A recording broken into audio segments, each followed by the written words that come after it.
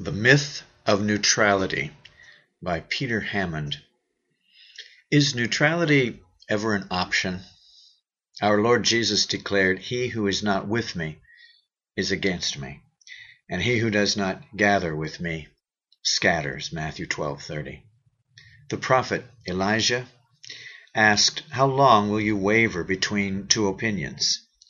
If the Lord is God, follow him.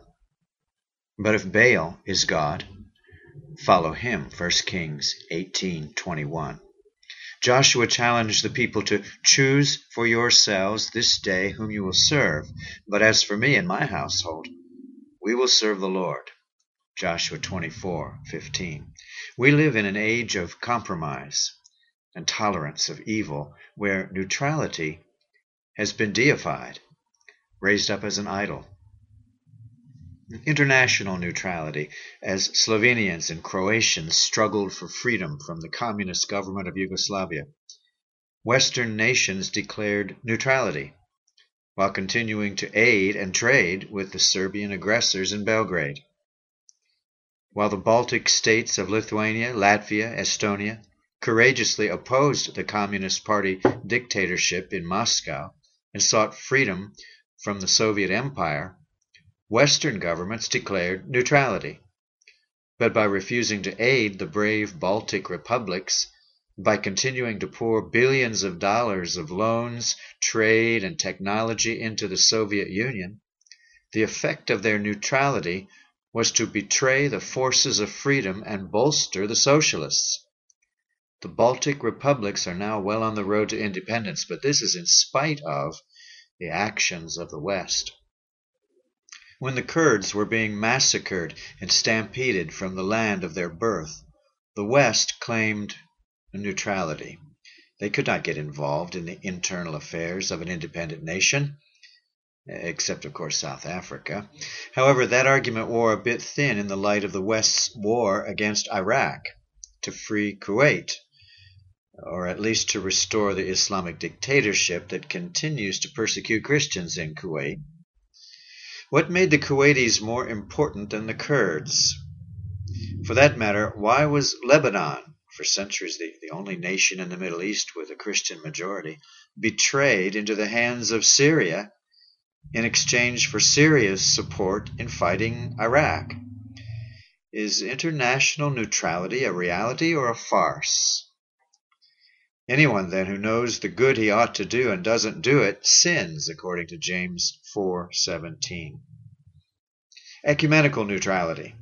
The celebrated National Conference of Churches, NCC, held near Rustenburg, South Africa, the 5th through the 9th of November 1990, brought together church leaders from Roman Catholic, Reformed, Charismatic, evangelical, and ecumenical backgrounds. Despite the theme of the conference being a united Christian witness in a changing South Africa, the NCC refused motions from the floor to condemn child abuse, abortion, or violence. Claiming that the motion to include a clause upholding the right to life of the unborn would be controversial, the conference chose to be neutral on the issue of abortion. The conference was so preoccupied with condemning apartheid that it found no time to speak up for the unborn victims of abortion, the innocent victims of terrorism, the young victims of child abuse. Moreover, while the conference refused to bring itself to address controversial issues such as the abuse of children for political purposes, murder as a political tool, or sanctions, it did advocate a socialist program of nationalization and redistribution of wealth. A major problem with the Rustenburg NCC was that it was a human attempt to organizationally unite unbelievers with Bible believers. Even more tragically, Rustenburg attempted to bring about conformity to a political program. Much was made of our Lord's Prayer that we may be one. However, the context of our Lord's Prayer in John 17 seems to have been ignored. Our Lord prayed, "I have revealed you to those whom you gave me out of the world." They have obeyed your word. For I gave them the words you gave me, and they accepted them. They believed. I pray for them. I'm not praying for the world, but for those you have given me, so that they may be one as we are one. John 17:6-11. It seems hypocritical for those who do not hold to the infallibility of Scripture to selectively quote it for their own ends. It's inconsistent for theologians who do not believe that Jesus and the Father are one to pray that we may be one. Christians may only seek unity in Christ and on the basis of the Bible. Unity is not for unity's sake, but a unity of purpose to fulfill the Great Commission to make disciples, teach obedience to all things I have commanded. Matthew 28:19. Considering the drunkenness witnessed at Rustenburg, the low attendance at devotions, the refusal to condemn violence or uphold the right to life of the unborn, many Christians cannot agree with the assertion that the Rustenburg Declaration was an evidence of the moving of the Spirit of God in church and nation. End of quote. For some to claim that the Rustenburg Declaration was the voice of the Holy Spirit seems blasphemous. And to claim that it was the voice of all South African Christians is fraudulent. The conference was not as representative as claimed. Initial reports seem to have counted ears instead of heads, and nor was the document adequately discussed. It wasn't even voted on. And considering that other Christian conferences have produced very different documents, for example, the Manifesto for Christians in Southern Africa, issued by the Conference for Christian Action, and the KwaZulu Affirmation 1991 of the Ministers' Conference, seems dishonest for the NCC to continue to promote their humanist declaration as the sole voice of South African Christians. Upon reflection, the Rustenburg Declaration was an essentially humanist document advocating a socialist program. Nevertheless, the most disconcerting aspect of the Rustenburg NCC was not how radical the liberation theologians were, but how silent the evangelicals were. I was amazed that no one publicly supported my call from the floor to declare the right to life of the unborn, or to condemn political violence or child abuse.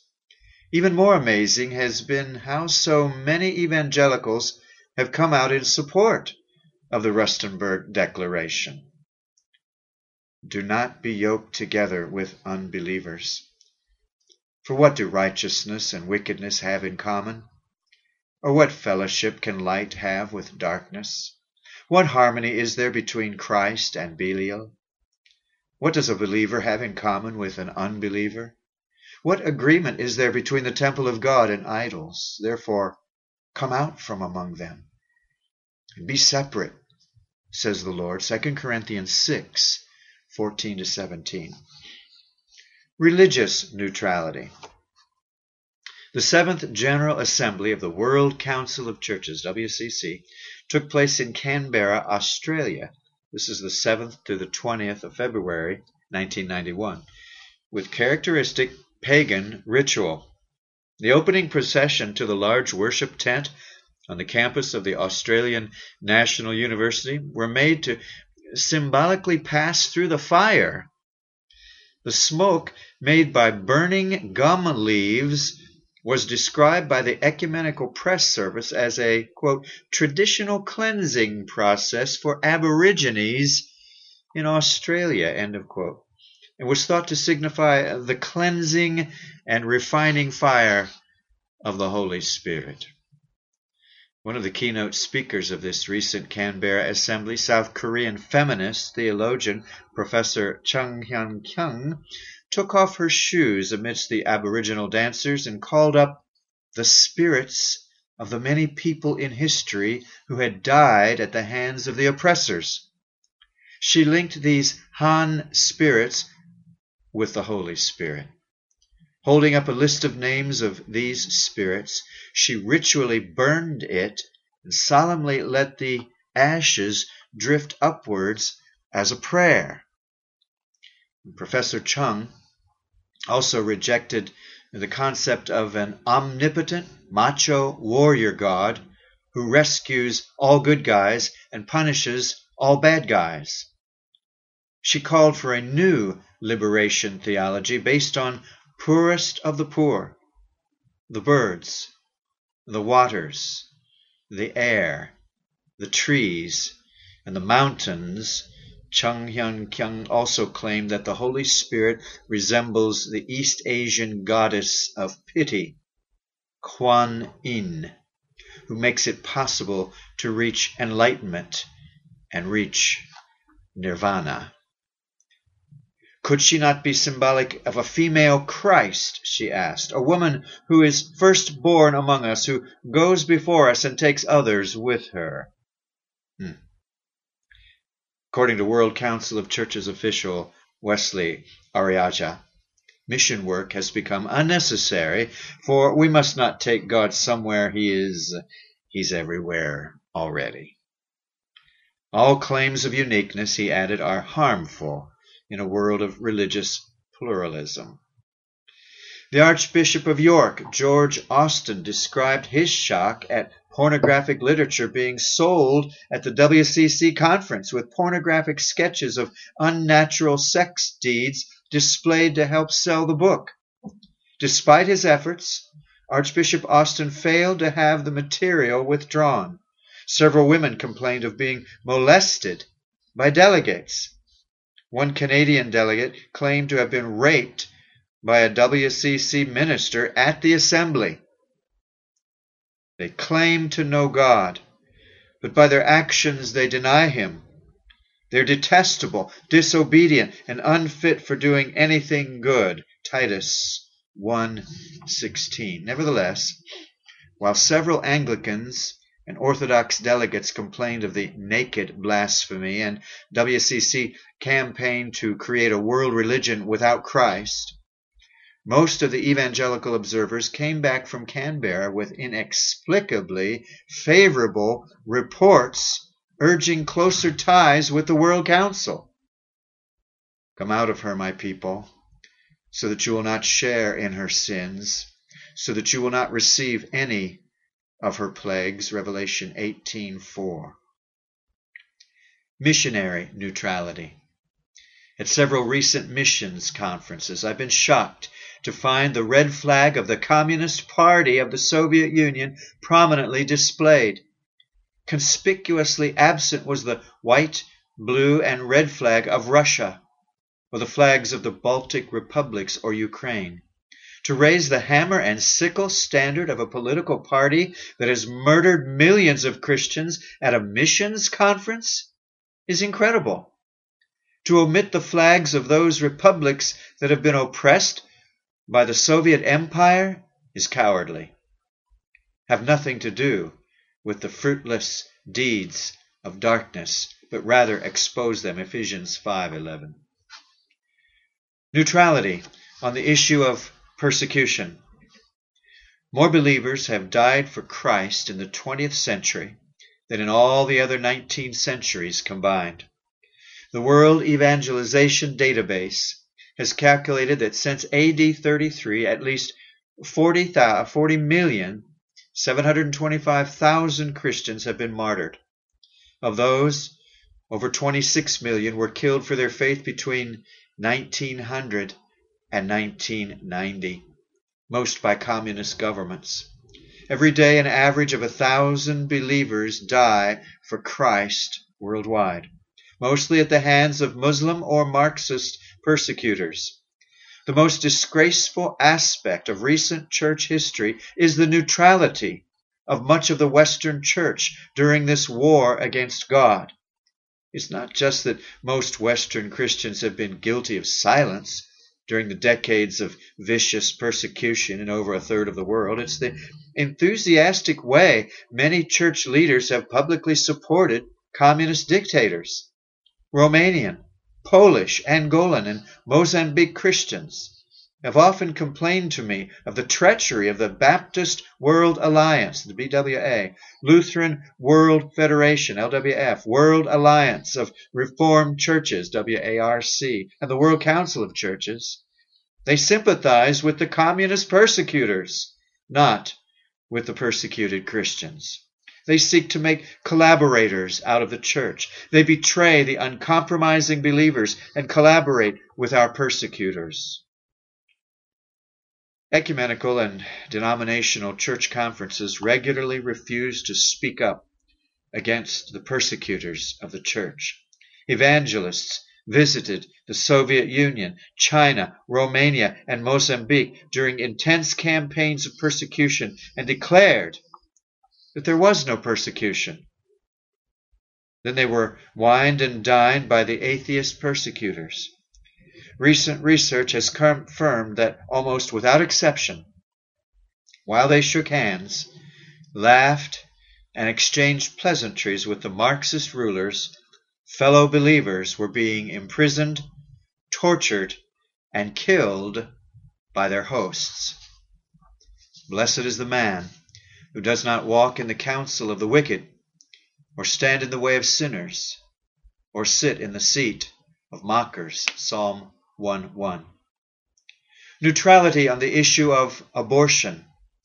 Every year in the United States of America, about 1.5 million young lives are ended by abortion. The USSR records over 7 million abortions a year. China and Europe account for even more. Worldwide, this sophisticated child sacrifice of abortion claims 55 million victims every year. And now there are pressures to legalize this Holocaust on the unborn in South Africa. I tell you the truth. As you did it to one of the least of these, my brethren, you did it to me, Matthew 25:40. You would think that all Christians would be in the forefront of the fight for the right to life of the unborn. Yet I've been astounded to find prominent church leaders neutral on the issue of abortion.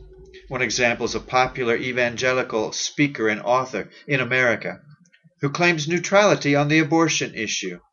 Yet he has a pro-abortion feminist pastor on staff. Church buses have been used to transport members to pro-choice rallies, and some church funds have been diverted to the radical abortion advocates of Planned Parenthood. Who will rise up for me against the wicked? Who will take a stand for me against evildoers? Psalm 94:16. Neutrality in education. The Evangelical Fellowship of South Africa recently sponsored a conference on education in the new South Africa. An EFSA document circulated before the conference advocated a non-Christian, religiously neutral form of education for South Africa. Anyone who believes that education can be neutral is mistaken. Ideas have consequences. Actions flow from thought patterns. Parents are not faced with a choice between sending their children to a religious school or to a non-religious school. All schools are religious. Parents must rather choose which religion will be taught to their children. Will it be Christianity, Islam, humanism, or something else? Will it be the secular humanism of American state schools, where prayer is illegal but pornography can be part of the sex education syllabus? Where evolution is an article of faith, a sacred cow, and scientific evidences for creation are outlawed?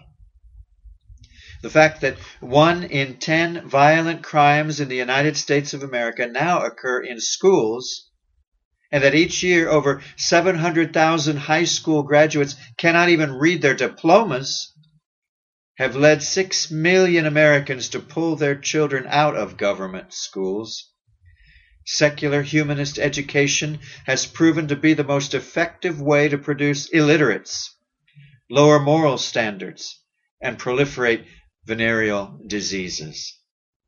Will your children receive The revolutionary humanism of the failed socialist experiments of Eastern Europe, Ethiopia, Cambodia, Nicaragua, Mozambique, the wrecked economies and wasted potential of these countries and their killing fields and concentration camp gulags hardly serve as recommendations for scientific or revolutionary socialism.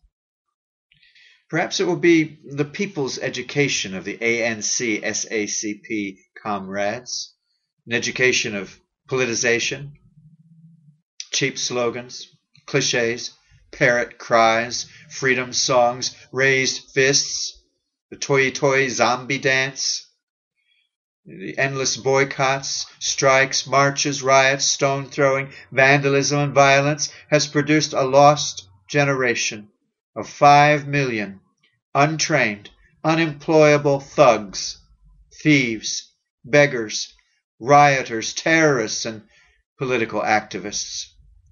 Are your children perhaps already receiving some mystical humanism or New Age occultism under the guise of education? The point is that all education is inherently religious, because it presents a certain perspective and selection of history, values, practices, and it prescribes a world view. See to it that no one takes you captive through hollow and deceptive philosophy, which depends on human tradition and the basic principles of this world, rather than on Christ. Colossians 2:8. Blasphemous neutrality. When the Hollywood film Jesus Christ Superstar was first released in the mid-1970s, it was banned in South Africa. However, in 1983, a group of SACC-affiliated ministers saw the film at a special showing and urged that it be released. Many Christians were astounded that religious ministers could endorse a film that portrayed Christ as a hippie, involved with Mary Magdalene, and with a denial of the resurrection. Like the South African Council of Churches, SACC, the American National Council of Churches, NCC, considers itself neutral on pornography and blasphemy. However, the NCC has gone even further and has spent much of its time and church funds promoting abortion, especially through its Religious Coalition for Abortion Rights, RCAR, and even the blasphemous Last Temptation of Christ, which in pornographic scenes portrayed Christ as a coward and an adulterer. What does it profit a man if he gains the whole world, yet loses his own soul? Matthew 16:25. Pornographic neutrality. Every day Christians shop in family stores that promote pornography. Apparently neutral on this destructive trade, Christians push their trolleys past magazine racks, displaying morally offensive publications. That family stores should market anti-family adult magazines or videos is inexcusable. That Christian parents should silently support stores that sell sex is inconsistent with our calling to be the salt of the earth and light to this world, Matthew 5:13. The recent proliferation of immoral magazines and videos has been accomplished and accompanied by an inevitable escalation of crime, rape, murder, and child abuse throughout the West. The increase in massage parlors and escort agencies has similarly encouraged a multiplying of prostitution. Pornography and prostitution are two sides of the same coin. All pornography is hostile to morality and law. It is anti-family and advocates adultery. Pornography is the theory. Rape is the practice. No society can afford the lawlessness, rape, and child abuse, which are the result of tolerating pornography.